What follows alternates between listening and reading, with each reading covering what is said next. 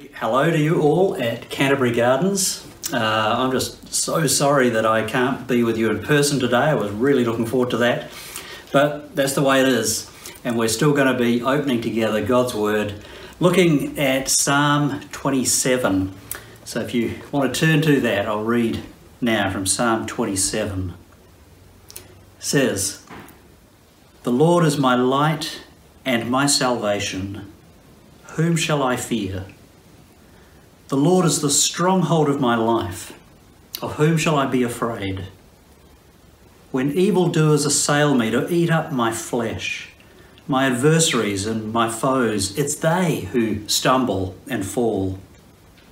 Though an army encamp against me, my heart shall not fear. Though war rise against me, yet I will be confident.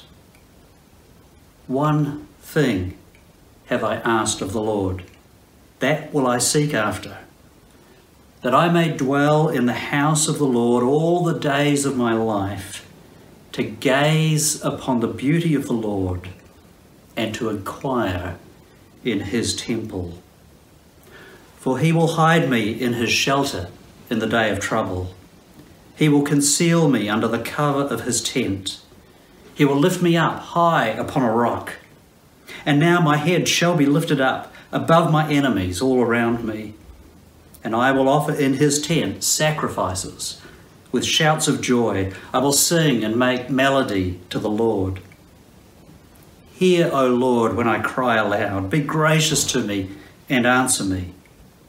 You have said, seek my face.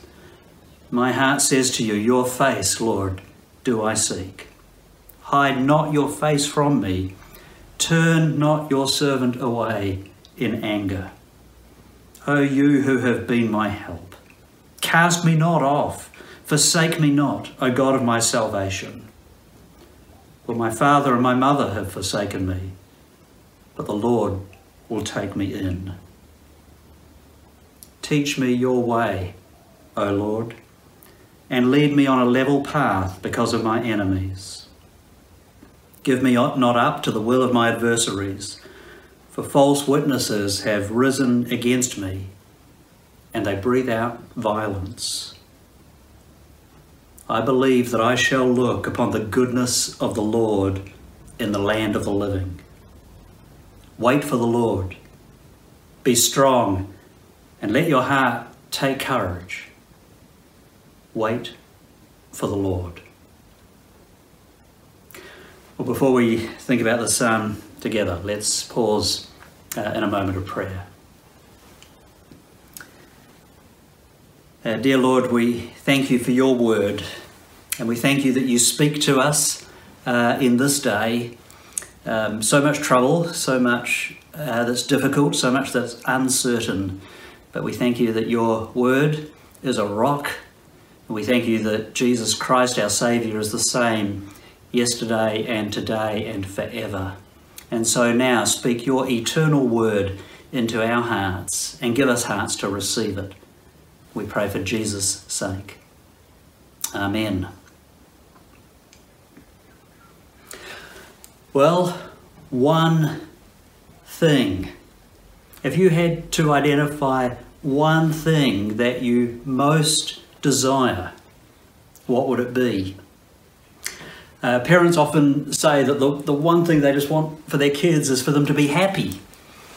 But it begs the question, what will make our kids happy when parents say that? I mean, are they thinking, so I just want them to have a great education, or I just want them to have good friends, or I just want them to have great opportunities, or I just want them to have material comfort, good possessions? I mean, what's the one thing you want for your kids and for yourself? What is the one thing that you most desire? I think our answer to that often depends on our circumstances. If we're sick, the one thing we really want is health. If we're lonely, we just want a friend. If we're in a broken relationship, we just want it to be healed. If we're worn out, we just want rest. In this psalm, David is surrounded by enemies. Verse 2 speaks of evildoers, adversaries and foes. Verse 5 talks about the day of trouble. Verse 6 speaks of enemies all around me. Verse 12 talks about adversaries again and about false witnesses. So surrounded by trouble and difficulty, what is the one thing that David wants? Well, we read of it in verse 4, and it's kind of surprising, even odd and strange. He says, "One thing I've asked of the Lord, that will I seek after, that I may dwell in the house of the Lord all the days of my life," and here it is, "to gaze upon the beauty of the Lord and to inquire in his temple." The one thing David wants is to gaze on the beauty of the Lord. But what on earth does that mean? And how could that possibly help when he's surrounded by enemies? It doesn't sound very practical, sensible. Maybe it sounds quite escapist. It's as though an army is coming against you and say, "Oh, I just want to look at the sunset." Why on earth does he say this? Well, I want to explore that with you by asking 3 questions that are really important for us. First of all, what is the beauty of the Lord? That's the one thing he wants. What is the beauty of the Lord? Secondly, where can we see the beauty of the Lord? And thirdly, why should we gaze at the beauty of the Lord? Well, first of all, what is the beauty of the Lord? When we think of beauty, we usually think of physical beauty. And there's no shortage of physical beauty on offer. If you look at the cover of magazines, they're full of beautiful faces and beautiful places. We love to see beautiful things, eat beautiful food, have beautiful experiences, live in beautiful homes. You might even want to look beautiful. We get that kind of beauty. But what does David hope to see by going to the house of the Lord to see his beauty? The house of the Lord for David was the tabernacle, the place where believers met with God and worshipped him. The tabernacle itself was beautiful. It was the work of skilled craftsmen. There was all sorts of gold and ornaments. It was a beautiful meeting place. And later that would be replaced by the temple that was even more beautiful. But that's not what David wants to see. No, at the tabernacle there was the most holy place. And it was the place where God visibly, tangibly displayed his holiness and his glory.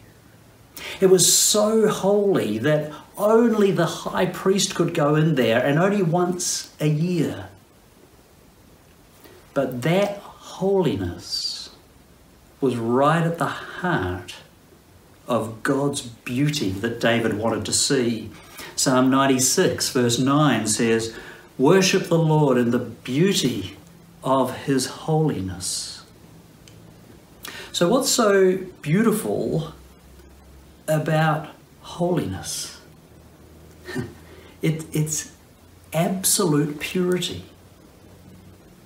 It's the complete moral righteousness and integrity and excellence of God. And that's what David wants to see. Not physical beauty, but moral beauty, spiritual beauty. Although our focus is often on physical beauty, we know that there is such a thing as moral beauty, and it really is beautiful. A few weeks ago, Wendy and I had an evening in Melbourne, and we went up to the city. And so because we were out in the city on a Friday night, we thought we'd go out to dinner, somewhere a little bit special. So we're queuing up in Macca's on Swanston Street. And I've punched in our order on the touch screen, And then a homeless guy came in, and he was looking for someone to give him something. And it was one of those awkward moments, people are looking down at their phones and scrolling. But then a girl went up to this homeless guy, took him over to the touch screen, punched in an order for him, gave him the ticket, and then she went back and stood at the queue, and he joined the queue as well. And my wife nudged me and said, "Isn't that beautiful?" And it was. Mercy, kindness is a beautiful thing. 1 Peter chapter 3 talks about the inner beauty of a gentle and quiet spirit. A person may not look beautiful, but they can be a beautiful person. And God is supremely so. Everything about God is beautiful. His love is beautiful love because it's love for the unlovely. And it's love that's untainted, completely pure and noble and selfless. It's beautiful love. His justice is beautiful justice. It's always a beautiful thing when only what is good and right and true is done. His providence is beautiful. By his providence we mean that God so orders and governs all things that nothing happens by chance. Everything is under his fatherly hand and watch. And that's a beautiful thing to know as a believer. So you see why David might want to gaze, to dwell on and meditate, to see the beauty, the excellence, the love, the justice, the goodness, the kindness of God. He's surrounded by the ugliness of sin. There are enemies, there's grief, there's trouble, there's worry. Sin is ugly. Sin in ourselves is ugly. Sin in other people is ugly. And David doesn't want to see the ugly face of sin. He wants to see the beautiful face of God. Verse 8, "Your face, Lord, do I seek." But how do we see the beautiful face of God? He's spirit, not flesh.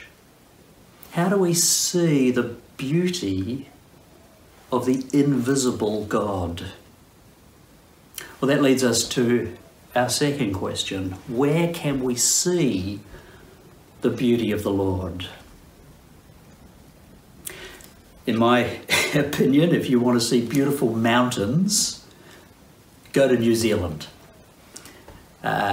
If you want to eat beautiful food, you might go to a classy restaurant. If you want to look beautiful, you might go to a beauty therapist. If you want to wear beautiful clothes, you might go to a boutique store. Or if you can't afford a boutique store, try a boutique op shop. There are places we go to find beautiful things. Where do we go to find the beauty of the Lord? Well, two places. First, we go to creation, to the world that God has made. And the created world, the natural world around us is beautiful because God is beautiful. It is a display of his beauty. Psalm 19 says, "The heavens declare the glory of God." Right at the start, God created a beautiful world. The sun, the moon, and the stars, trees, flowers, animals, mountains, rivers, lakes. He placed Adam and Eve in a garden, not in a detention centre. He gave them exotic fruits to eat, not little tablets for nutritional supplements. When he told them to reproduce, he made sexual intimacy pleasurable and delightful. He was showing in all this that He is the God of beauty, the God of pleasure and delight.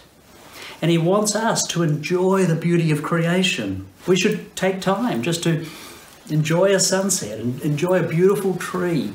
It's proverbial, but take time to smell the roses. But as we enjoy creation, we're always to see the fingerprints of the Creator.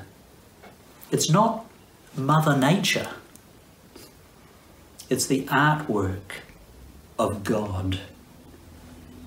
If you go to an art gallery and see an old masterpiece there that's just brilliant, you might want to find out more about the artist. Who was he? Where did he live? How did he come to paint like that? And as we enjoy creation, we are to turn our eyes to the Creator, who is a God who creates like that. So intricate, so beautiful, so diverse. So as you enjoy creation, think about God. You might see in a flower a God who orders all things so beautifully and intricately. You might feel in the warmth of the sun some faint reflection of the warmth of God's love. You might see in the power of the ocean a reminder of his mighty power by which he has overcome sin and death. And that is a beautiful thing. Creation speaks of his beauty. But there is a second way in which we see the beauty of God. It is supremely revealed to us in his Son, the Lord Jesus. The beauty of Christ was not in his looks. It says in Isaiah 53 verse 2, he had no beauty or majesty to attract us to him, nothing in his appearance that we should desire him. And yet the Gospels show us the most beautiful life ever lived on earth. And think about some of the Gospel stories. It was a beautiful thing when a leper came to him and said, "If you are willing, you can make me clean."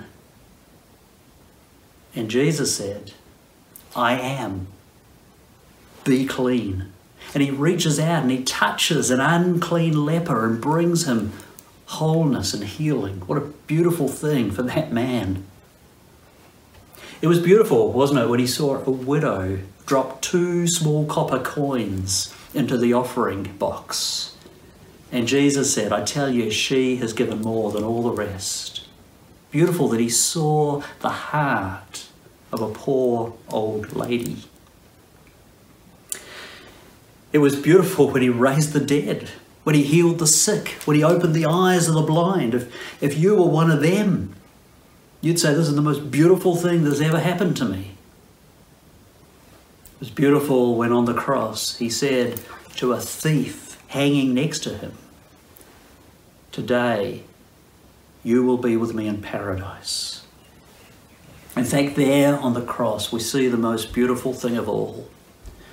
We see the astounding love of a God who came in the flesh, who took our ugliness, our sinfulness on himself, who bore the wrath of God for that, and then rose from the dead, triumphant over our sin, victorious over the grave. We see the beauty of the first Easter Sunday morning, an empty tomb and a resurrected Lord Jesus Christ. The gospel is beautifully good news. And really there's nothing better than knowing that though others may judge you and though you may feel that your sin condemns you, God has declared you righteous, forgiven, pardoned because of the work of Jesus. And he now loves you with an everlasting love. That is a beautiful thing. If you want to see more of the beauty of God, you need to see more the beauty of the Lord Jesus Christ.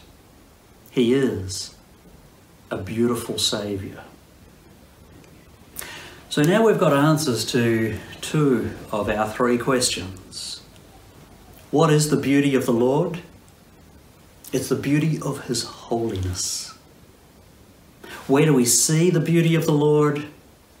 We see it in the world that he has created, and we see it most especially in the Son that he has given. And so now thirdly, why should we gaze at the beauty of the Lord? You remember that that's what David wanted to do when surrounded by enemies. But why is he drawn to do that? Well, as people made in God's image, we crave beauty. The God of beauty has hardwired that into us. That's why we get so obsessed with beautiful things, beautiful people, beautiful places, beautiful homes and gardens. It's hardwired into us. But much of the time we opt for cheap plastic beauty. We scroll endless photos on Facebook or Insta. We watch loads of Netflix shows. We try to find deep joy in our house or in a holiday or in a flat white. And flat is right. Coffee and houses and beautiful places even cannot satisfy the deep needs of our soul. We were made for God. And our hearts that crave beauty will only be satisfied when they gaze, dwell on, understand, see the beauty of the Lord himself. And David bears testimony to that in the psalm. He finds the Lord like a stronghold, a refuge, a shelter in the day of trouble. Verse 5, he will hide me in his shelter in the day of trouble. And he urges all of us, therefore, to seek the Lord, to seek his face. And in verse 14, he says, wait for the Lord, be strong and let your heart take courage. Wait for the Lord.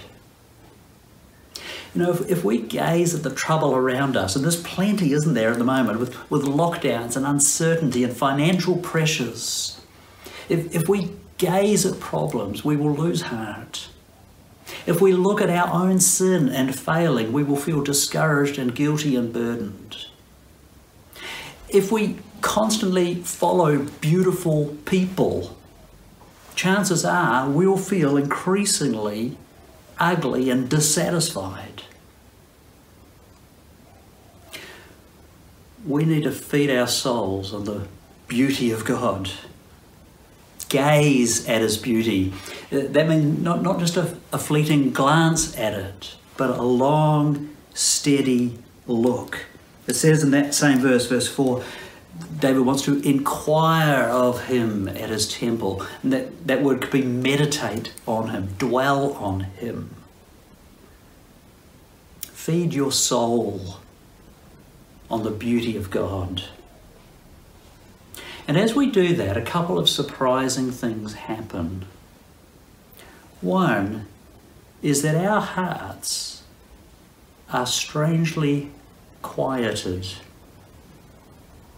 The more we dwell on who God is, the less we fear and the more hope we have.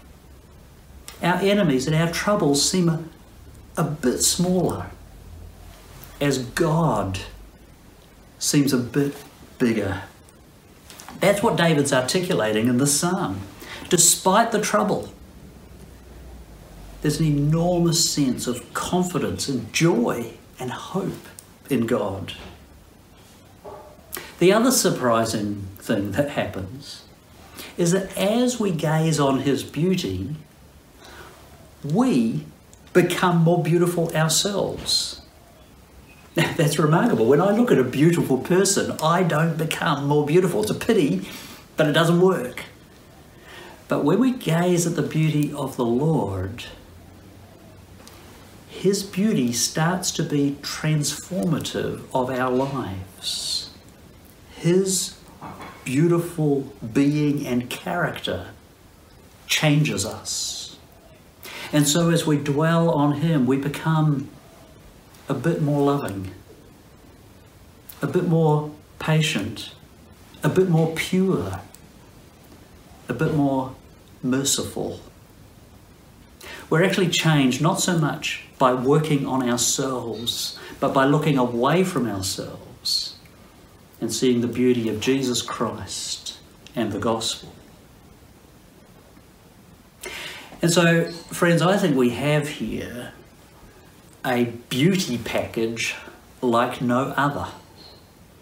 You won't get this kind of beauty package at a day spa or a beauty clinic. Here's the package, and it's absolutely free. A beautiful world created by a beautiful God who's made us to know Himself through the giving of a beautiful Saviour, so that as we gaze on Him, we become more beautiful people ourselves. And you know, in a world where there's so much ugliness, we're constantly on the news, there's distressing stories of violence, there's death, there's sickness, there's lockdown, there's financial hardship, there are mental health problems, let alone broken relationships and maybe people who have it in for you, and the pain of gossip and slander. In a world where there is so much ugliness, we need more of the beauty of the Lord. And so I want to encourage you to dial down your exposure to fake and plastic beauty and dial up your exposure to true beauty. Give your soul a daily vision of the beauty of the Lord. And the more you see of His beauty, the more you will see everything else in perspective. Let's pray. Lord God, we thank you so much that you have revealed to us your own beauty. You are a beautiful God, beautiful in love and justice and truth.